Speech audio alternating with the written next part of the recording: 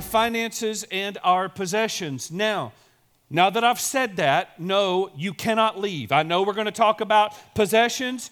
Sorry, you're here. We're doing it, okay? And so I know nothing says come on in and relax quite like, hey, let's talk about your money, right? So, but here's what I would tell you. We talk about this maybe 3 times a year, but we did a series last year, and it really kind of opened my eyes to how Jesus dealt with the issue of possessions and money and resources and generosity. Do you know about 25% of his teaching was devoted to this? He talked about money more than he talked about any single subject. 1 in 3 parables had something to do with money or generosity or giving. 1 in 3 had something to do with this. And the question that just resonates in my heart is, why in the world does the Bible and Jesus spend so much time talking about this? And I think the answer is because he knows our heart. He knows us, right? He knows our nature. He knows our weakness toward this issue and the tendency that is in our heart to grab and to take and to hold and to squeeze and to close our hands. He knows that about us. And so he spends all of this time dealing with this because he knows it's an issue in the heart. And here's the other thing he knows, and everyone in this room knows, and it's this: the human heart is an idol-making factory. Amen? We make an idol out of everything. But I don't know that anything has been made more of an idol in our culture, and listen, even in the lives of believers, than money. We are an idol-making factory, and I don't know that anything is more of an idol than this. We spend time working for it. We make plans for it. We work hard to get more of it. We obsess over it. And so what I want to tell you this morning, one of our great takeaways, and what I hope the Holy Spirit will do in your heart as I'm asking him to do in my heart, is this: what we need most this morning is not more of it. I want you to now I know you're sitting there going, you sure? I'm pretty sure that's exactly what I need, Bubba, right? What you need more this morning is not more of it. That's not the greatest need that you have. And you're sitting there going, I don't know. I'd like a crack at more of it. You know, I got 99 problems, but too much money ain't one of them. And so,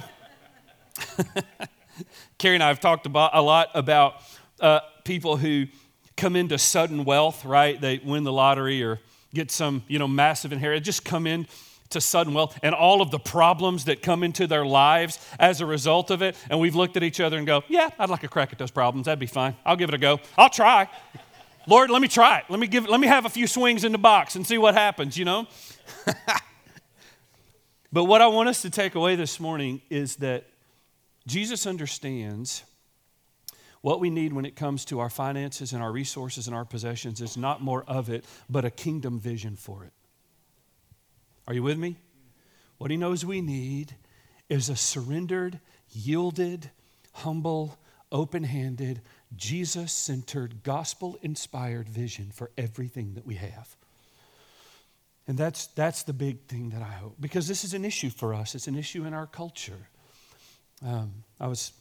We talked about this some last year, and I did some research on just our cultural issues with money. Just listen to a few of these numbers. As a nation, we have about $16 trillion in consumer debt. Here's what that means. That averages out to every household to be somewhere near $135,000, $140,000 per house. $6,000 of that on average is credit card debt, and that's about $1,500 more than any other nation on the planet. Feels good to come in first, right? Feels good to win. We're also first in external debt at $31 trillion, meaning what we owe other nations. And why even look at that? Why notice that? Because it seems that as a culture, we have become slaves to the tyranny of more, bigger, better, and newer.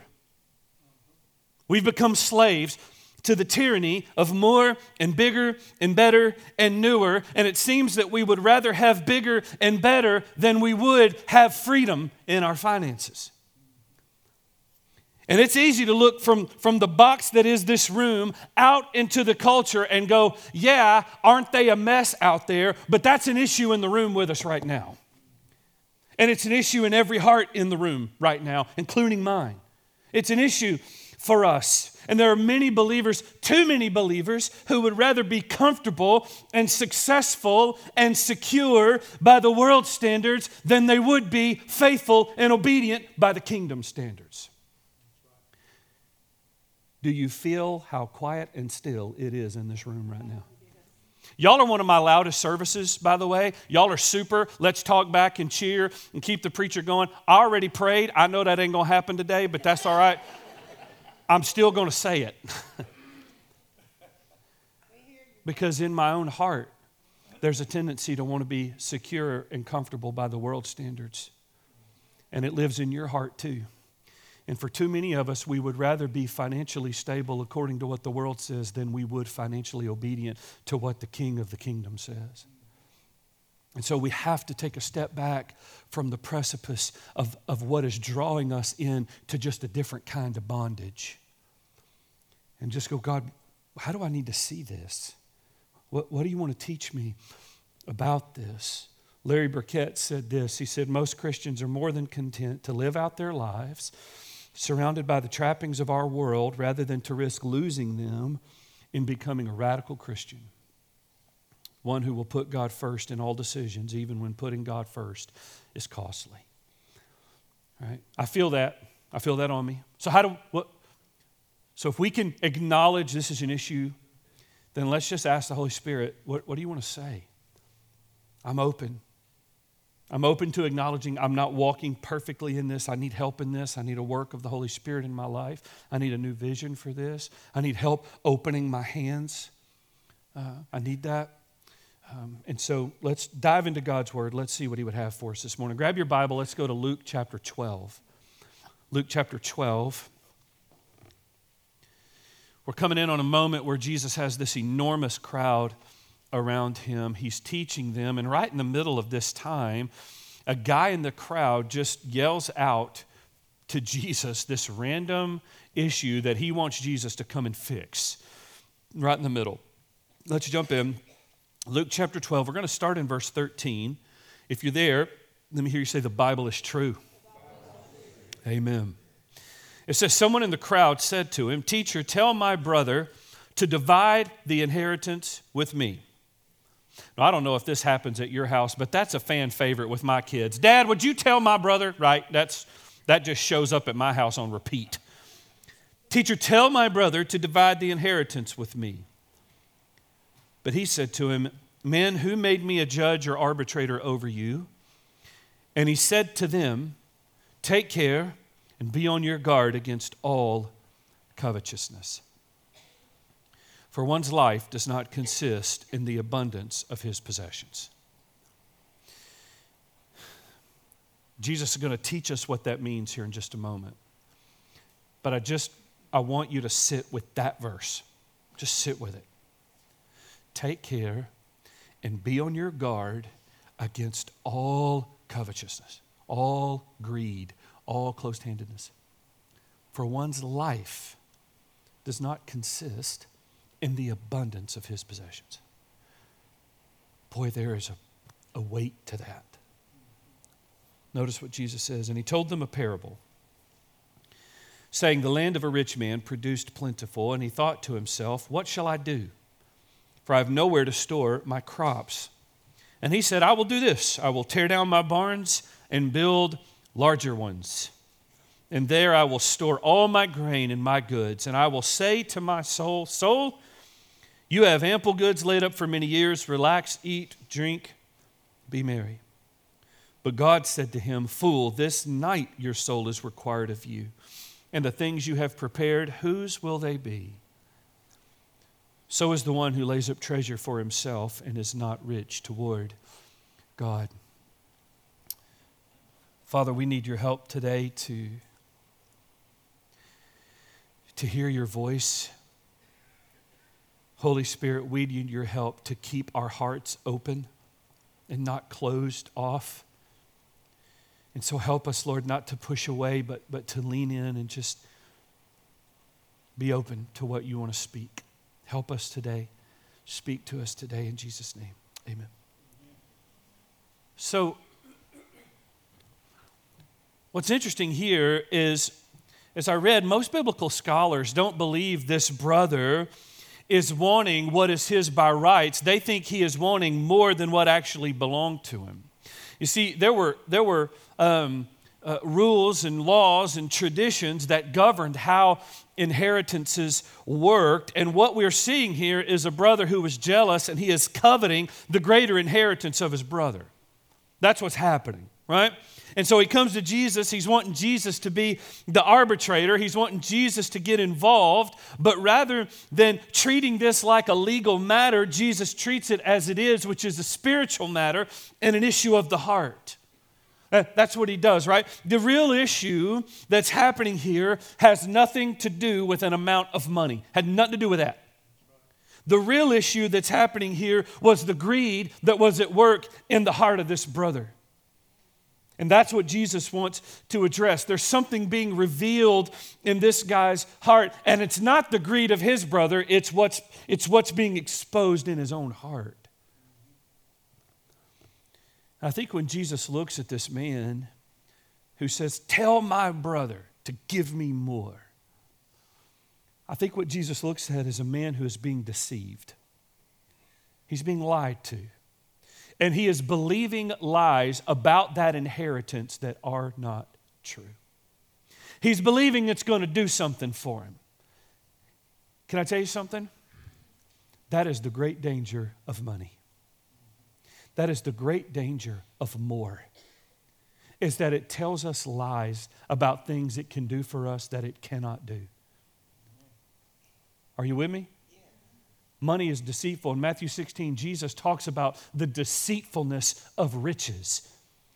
That it is misleading. It will misguide you. It'll put you right back into bondage. Money will lie to you. More will lie to you. What are the lies that money tells? There were just several that just kind of were ringing in my heart. And I'm going to put some on the screen. And as I do, as you just work through these, I just want to ask you, does the Holy Spirit put his finger on any one of these with you?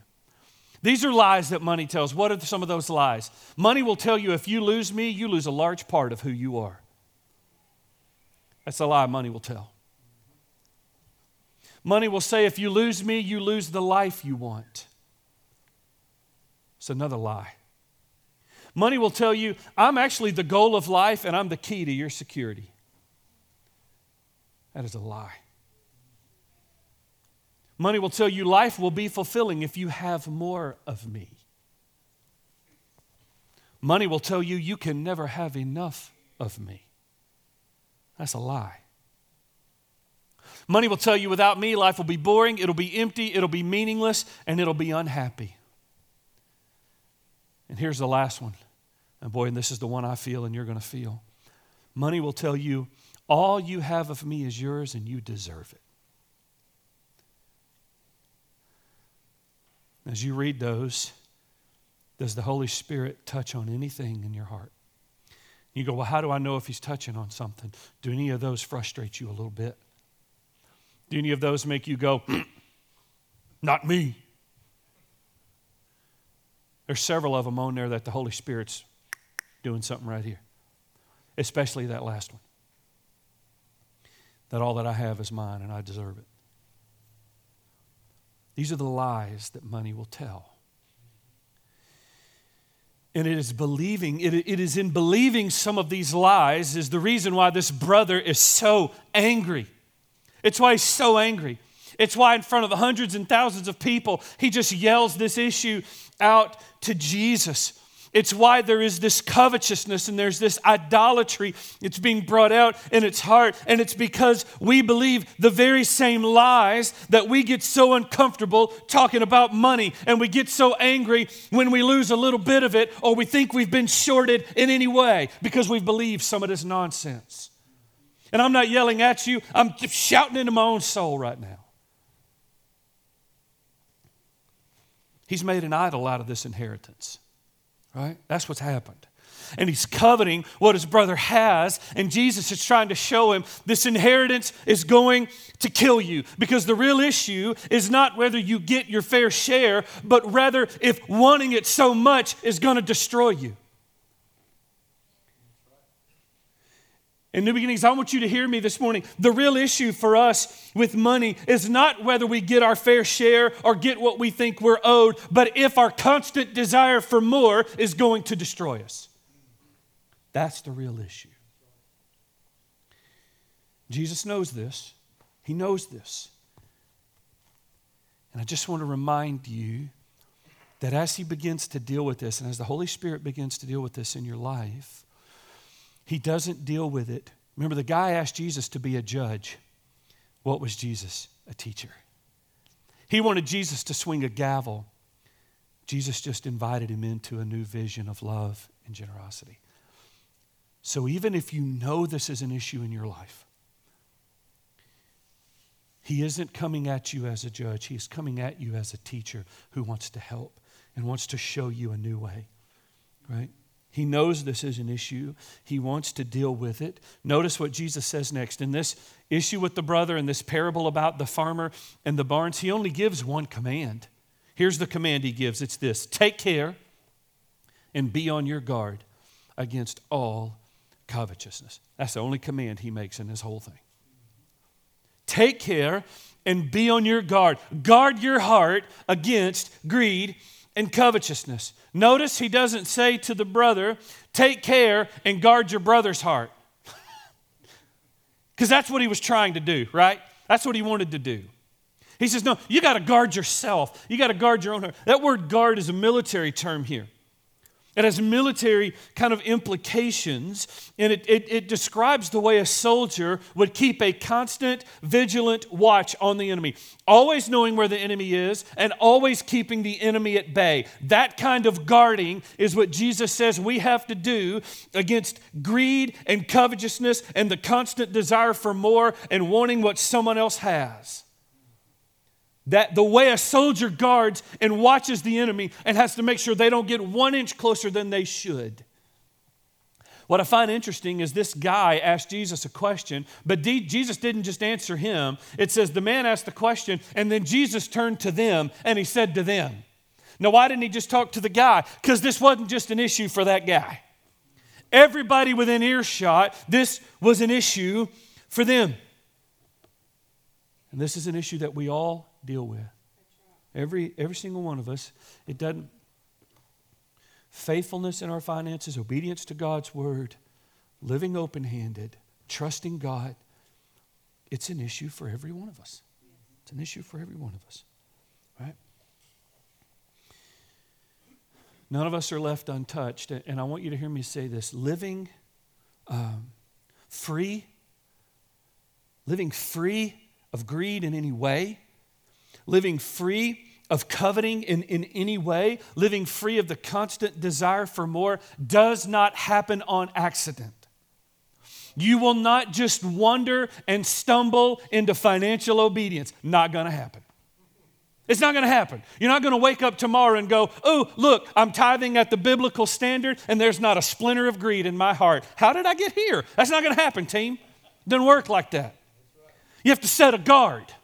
You have to set a guard and ask the Holy Spirit to guard your heart. And I have to set a guard every day, because if I don't, greed will creep in and it'll put a stranglehold on my life, and I will begin to believe the value and quality and joy of my life depends on how much I have and how much I can get. So will you. It's an issue for all of us, right? There's just this tendency in the human heart. So how do we go to war with this? How do we live with an awareness and an alertness to this? How do we stand guard against greed and coveting? How do we find freedom in our finances? Is there anyone in this room that would love to feel free financially? You just love to feel free. Not because you had more, but because you are actually free. Boy, I would. That sounds great. How do we do it? Two things I want to show to you this morning. Here's the first thing. Your identity and your security are not found in what you have or what you can attain. You go, okay, that's easy enough. Is it? Is it? Your identity and your security are not, cannot, and will never be found in what you have or what you can attain.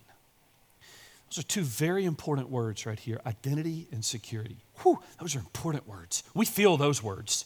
I feel those words. Those two words are why the brother is so put out and so frustrated with his brother, because the thing that is giving him identity and the thing that's making him feel secure is getting messed with. It's getting touched. He don't like it. Those are two incredibly important. What is your identity? What is that? Your identity is how you define yourself. It's how you answer the question, who am I? It's how you determine what does it mean to be me? And then your identity, how you answer that question is the basis of your life. How you answer that question is what gives your life meaning and purpose and direction. And the problem is when we make possession our identity, when we make what we have, what we can have, what we have in comparison to others, when we set money and possession as our identity, we become a slave to it.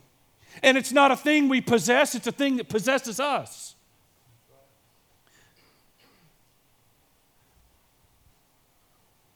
Whatever tells you who you are is what owns you. Y'all feel that? I know I keep saying that, but it is so quiet in here. I prayed this morning. I knew y'all weren't going. I said, Lord, I know what that room's going to feel like. I already know. The thing, whoever it is, whatever it is that tells me who I am, is what I have given ownership of my identity to. I've just handed over ownership.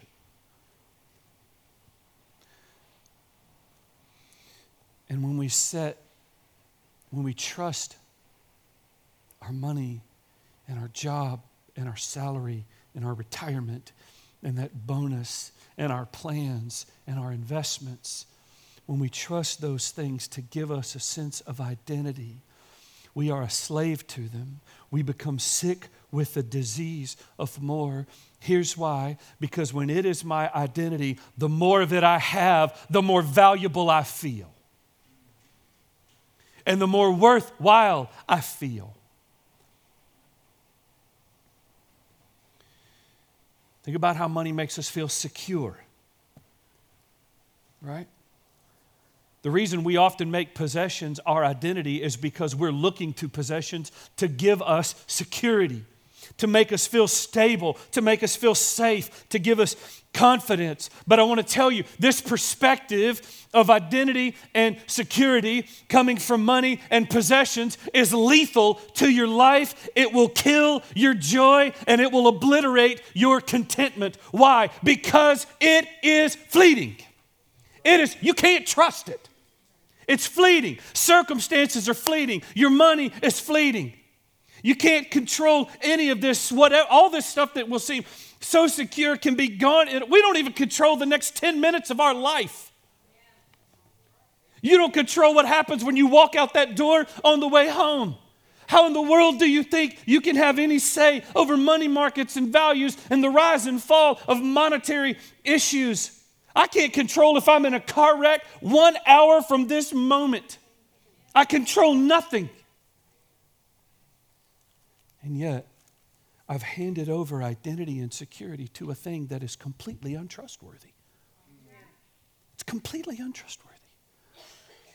I don't know if the Lord has taken anybody in this room through a season where He took everything away from you to show you better only trust Him.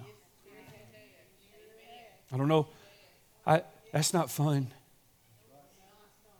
And I don't look back on that and go, gosh, yay. Let me do that again. Right? But I can tell you why the Lord did it with me. because I was trusting in something else to tell me who I was and to make me feel secure. And what I was trusting in was completely untrustworthy. And when you put your identity and your security, when you're trusting those things, you're trusting money, possessions, your job, your bank account, when those are the things that are giving you a sense of security, do you know what comes with that? Anxiety, fear, anger, distrust, greediness, all of worry.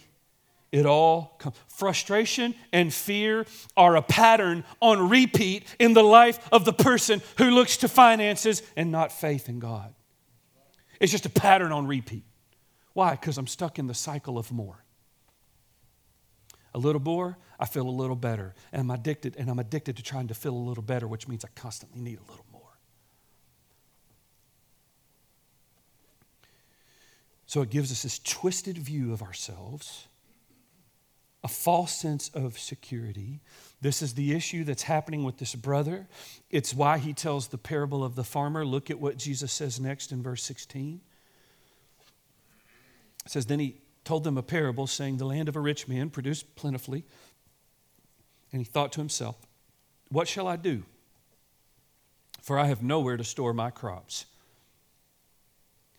And he said, I will do this. I will tear down my barns and build larger ones. And there I will store up all my grain and my goods. And I will say to my soul, soul, you have ample goods laid up for many years. Relax, eat, drink, and be merry.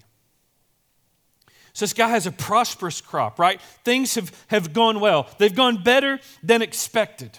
But notice, rather than considering giving away some of the abundance, he decides to build a bigger barn. Why? Because that bigger barn is making him feel a certain way. He decides to build a bigger barn because that bigger barn gives him a sense of identity. It's telling him who he is. Maybe he feels a little more respected because he drives a certain thing or lives in a certain house, and it makes him feel a certain way. He feels safe, he feels secure, feels important, feels respected. I love in verse 17 and 19 the self-talk that we see from this guy. Verse 17, and he thought to himself. Then it says in verse 19, and I will say to myself, anyone else have an unhelpful dialogue perpetually going between your ears, right? That's this guy. He got a dialogue going, but it ain't helping. It's hurting, right? Because you hear all this self-talk. You hear this centeredness on self and this focus on self. And he doesn't consider for one moment what God would have him do with his abundance. There's no recognition that any of this abundance is from God, and there's no openness toward generosity. His only concern is, what am I going to do with this for me? And it's easy for us to step back and look at the brother and look at the farmer and shake our head, but let me ask you a question. When was the last time you earnestly prayed and asked God, what do you want me to do with every dollar I have? When was the last time? I pray about a lot of stuff. That one sometimes feels a little risky. When was the last time in your prayer life you said, God, what do you want? What would you have me do with what I have? When was the last time it actually gave you a deep sense of joy to acknowledge nothing you have actually belongs to you? And it made you happy to think that thought. When it doesn't make us happy to think that thought, it's an evidence of a work the Holy Spirit needs to do. And listen, you're not alone. I'm in this thing with you. I need the Holy Spirit to work on me, okay? You're not. But when was the last time it made you happy, genuinely gave you joy to think nothing I have belongs to me? That's a hard thought. And we see where this self-focus ends up. Look at verse 19. And he said, I will say to my soul, soul, you have ample goods laid up for many years. Relax, eat, drink, be merry. Everything's great. Trust that big barn. He immediately begins to rest in a false sense of security. How do we know? Look at verse 20. But God said to him, you fool. This very night, your soul is required of you. And the things you have prepared, all these things you've worked for, that bigger barn that's overflowing, whose is that going to be now? No, why was he a fool? It seemed like he worked hard. I think that larger crop, he probably worked really hard, right? He probably had a good plan. Crops don't just spring up out of the ground. Somebody worked the land, put in the seed, made sure it had water, followed up, cared for it, tended it, kept the weeds out, did the harvest. Somebody put work in. So he probably worked really hard. He probably planned well. He probably invested in that crop. So why was he a fool? Because he trusted in something untrustworthy. That's why he was a fool.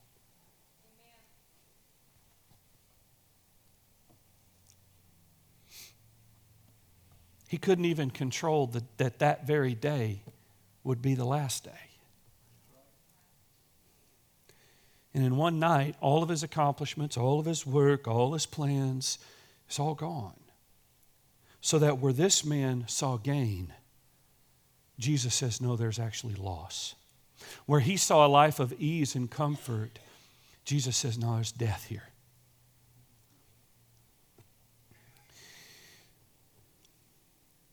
What we look to for identity, what we look to for security, will be where we place our priority and our passion.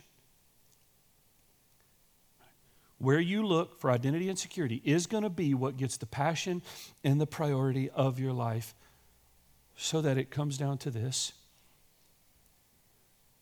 You will either worship what you have, or you will worship with what you have. You will either worship your wealth, or you will worship God with your wealth. You'll either bow down to money, or you'll offer every dollar you have as an offering of worship to God. And it won't be one way, or it won't be some little, because here's what Jesus says, Matthew 6, he said this, no one can serve two masters. Can't do it. Either you will hate one and love the other, or you'll be devoted to one and despise the other. And just in case we forgot what he was talking about, he ends by saying, you cannot serve God and money. Why? Because the more that I lean my trust into money and possessions and retirement and savings and job and account, the more I lean into that, the further I lean away from the promise that God is good, God is sufficient, and He's going to provide. I can't lean simultaneously into both. It doesn't work like that. Jesus said you can't serve your money and serve God. You're going to end up either serving money and despising God when He's not giving you enough of it, or you're going to serve God and trust Him with whatever He wants to do with what you have. Can't let this set our identity and our security. It's not found in what you have or what you can attain. Here's the next point. Only Jesus can set your identity. Only Jesus can give you true security. That's it. You go, well, that's not complicated. Try living it tomorrow. Only Jesus can set your identity, and only Jesus can give you true security. He says in verse 21, this is what it's like for one who lays up treasure for himself and is not rich toward God. Those three words, those last three words, rich toward God. I think I'm still trying to figure out what that means, but what I can tell you is I want to be that. I'm still discovering what it means to be rich toward God, but I want that. I want more of that. What does it mean to be rich toward God? It means to treasure what He treasures. And it means to trust Him with our treasure. It means to value what He values. It means to be rich in good deeds more than I am in good gifts that I'm accumulating to myself. It means to be generous. It means to use my wealth for His purposes. It means to find my identity in Him, to find my security in Him. Because when I let Jesus tell me who I am and Jesus make my feet stable and be the secure foundation of my life, I can live generously. I can open my hands. I can be obedient to the Holy Spirit when the Holy Spirit prompts a generous moment in my heart. Anybody else in this room had a moment where the Holy Spirit told you to be generous and you disobeyed because you were scared to death to open your hand? Scared to death to open your hand and give, even though the Holy Spirit was prompting that in your heart? I have. Let's try this for just a moment. Everybody make sure you don't have anything in your hands for a second. Set your Bible down. I want you to make a fist with each hand, and I want you to squeeze as hard as you, if you can do this, squeeze as hard as you can. As hard as you can. Come on, everybody play along. All right? Hard as you can. I want you to hold it. And when your hand wants to relax, squeeze harder. Just squeeze. Feel that tension in your fingers and squeeze harder. Hold it. Come on, hold it. I want you to do this with me. Right? Where are you starting to feel this? I feel it in my fingers, I can tell you that. My knuckles, I'm feeling it. Don't let go. Don't quit. Hard as you can. It's starting to creep up my forearms, right? I'm in such good shape, eventually I'll feel this in my toes. You know what I mean? Don't quit. Keep squeezing. Keep squeezing. Don't let go. Hold that tension. Now, all at once, I want you to open up and lay them on your lap. Open your hand. Lay your hands in your lap. You feel that? Which one of those postures created the greater strain in your body?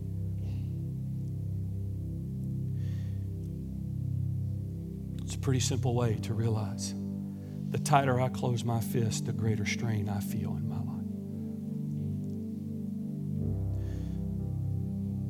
But what happened when you opened your hand? I relaxed. I exhaled. Living with your hands closed, finding your identity and your security in your stuff, it creates a spiritual strain. It creates spiritual tension. It creates all of this emotional strain. But when we open our hands, when we trust Jesus with what we have, when we surrender every dollar and it becomes our joy to say it's not mine anyway, when you get to that moment, you get to relax and you can inhale or you can exhale because you're becoming rich toward God, and it is your joy to say, God, this is yours. It's yours. You can have it. Because it's not telling me who I am anyway, so I don't have to grab it and hold it and caress it like it's something precious. You're precious. Take it. And I'm going to trust that as I surrender it to you, you're going to provide. You're going to care for me.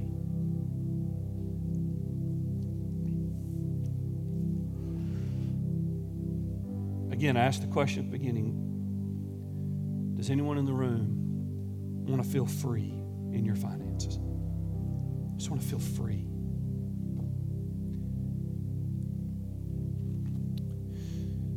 It doesn't mean you don't work. It doesn't mean you don't plan. It doesn't mean you don't save. It doesn't mean you don't have wisdom. It means I work and I plan and I save under the banner of Jesus is my identity and Jesus is my security. That's what it means.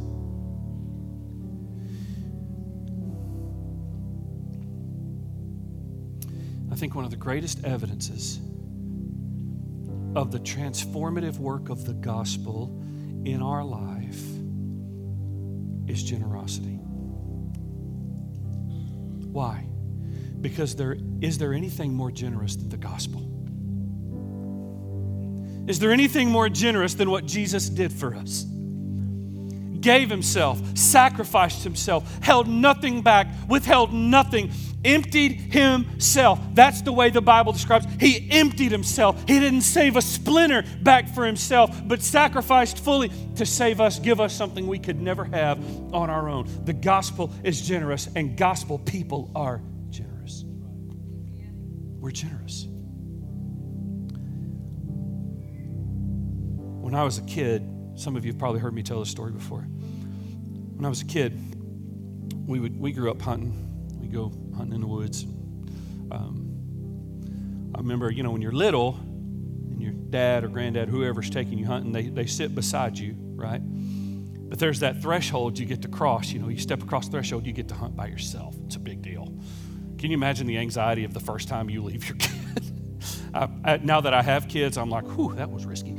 But there's that moment where I started to hunt by myself, and my dad would tell me all the things that I need to hear to remind me, be safe with the gun, keep the safety on, here's where I want it. It stays right here, and you don't touch it until you see a deer. And then when you do, he would give me all those reminders, and then he would go down the stand, and he would leave, and I'm sitting here, in the dark, waiting for the sun to come up, and I'm all by myself, and I'm hoping maybe something will come, right? I'm a little nervous, and I'm hoping something will come, but there was something going on that I knew nothing about. And I didn't discover until I was an adult. And that is that when my dad would leave that deer stand, he would go hundreds of yards away from me and start walking in circles. I didn't even know he was out there. Hundreds of yards away, and he'd start walking in circles. And he would walk in circles that were perpetually getting closer to me. And the reason he would do that was two things. One, even though I couldn't see him, he wanted to see me and make sure I was okay.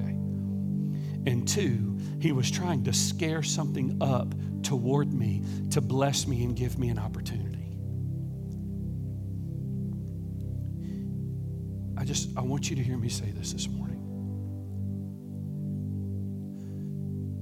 God is walking circles around your life. You may not see everything he's doing, and it may actually be hard to trust that he's out there. But he's walking circles around your life. And he's providing for you. And he wants to bless you. And he's got his eye on you. And all he wants to do is watch you be obedient and trust him. Because if you'll be obedient and trust him, he's going to scare up blessing and provision for you that you cannot provide for yourself. He's walking circles around your life. So you can trust him with what he says to trust him with. So what are the first steps of obedience here? What's the first step of being obedient when it comes to generosity? The first step is to tithe. Now, if you'll notice, I hadn't said that word until right now. Because most of you thought when I said money, I was going to yell about tithing the whole time. But God's word is clear. It is crystal clear. There's no mistake in it. Bring your tithe into the storehouse, giving a tenth of all that you have. That's the floor of kingdom generosity. That's the bottom level. And you go, that's huge, man. That's what? There's no way that's where it's going to start. That's where it begins. That's God's standard. Now, I want you to know that Carrie and I spent several years early in our marriage not being obedient. And when somebody would tell us we needed to give a tenth, they might as well have said we needed to give everything because it felt completely impossible. It did. But what we discovered was what God desired most was belief and obedience. So here's my challenge to you right now. If going from 0 to 10% feels impossible, it may be in a month. That may be a hard transition to make in a few weeks. But 0 to 2% is not. And then 0 to 4%. And then 0 to 8. And 0 to 10. You do not accidentally wake up in the middle of seeing that you are free financially and walking in. It's not, you're going to have to plan for this. Husbands and wives, you're going to have to sit down and open your budget and be honest. Are you with me? Okay. If you need help finding freedom in this area, you are not alone. You are loved and you are not alone.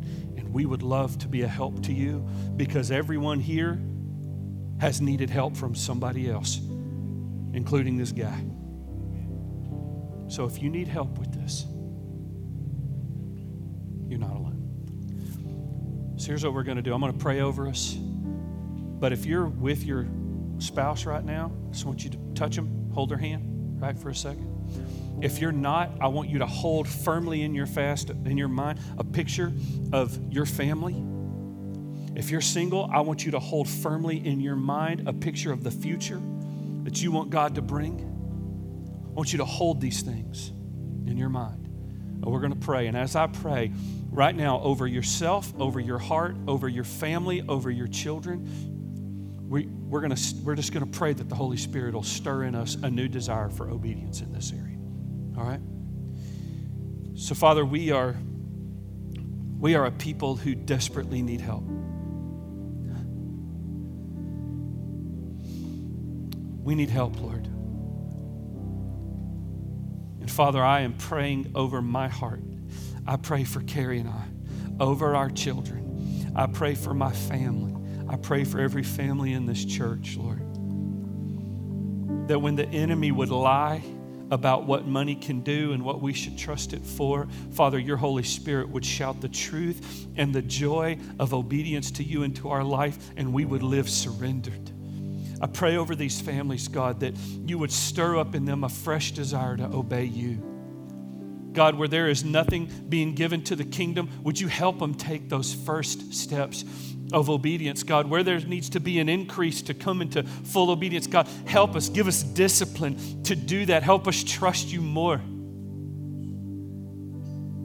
Help us say no to things that don't matter so we can say yes to the thing that matters most.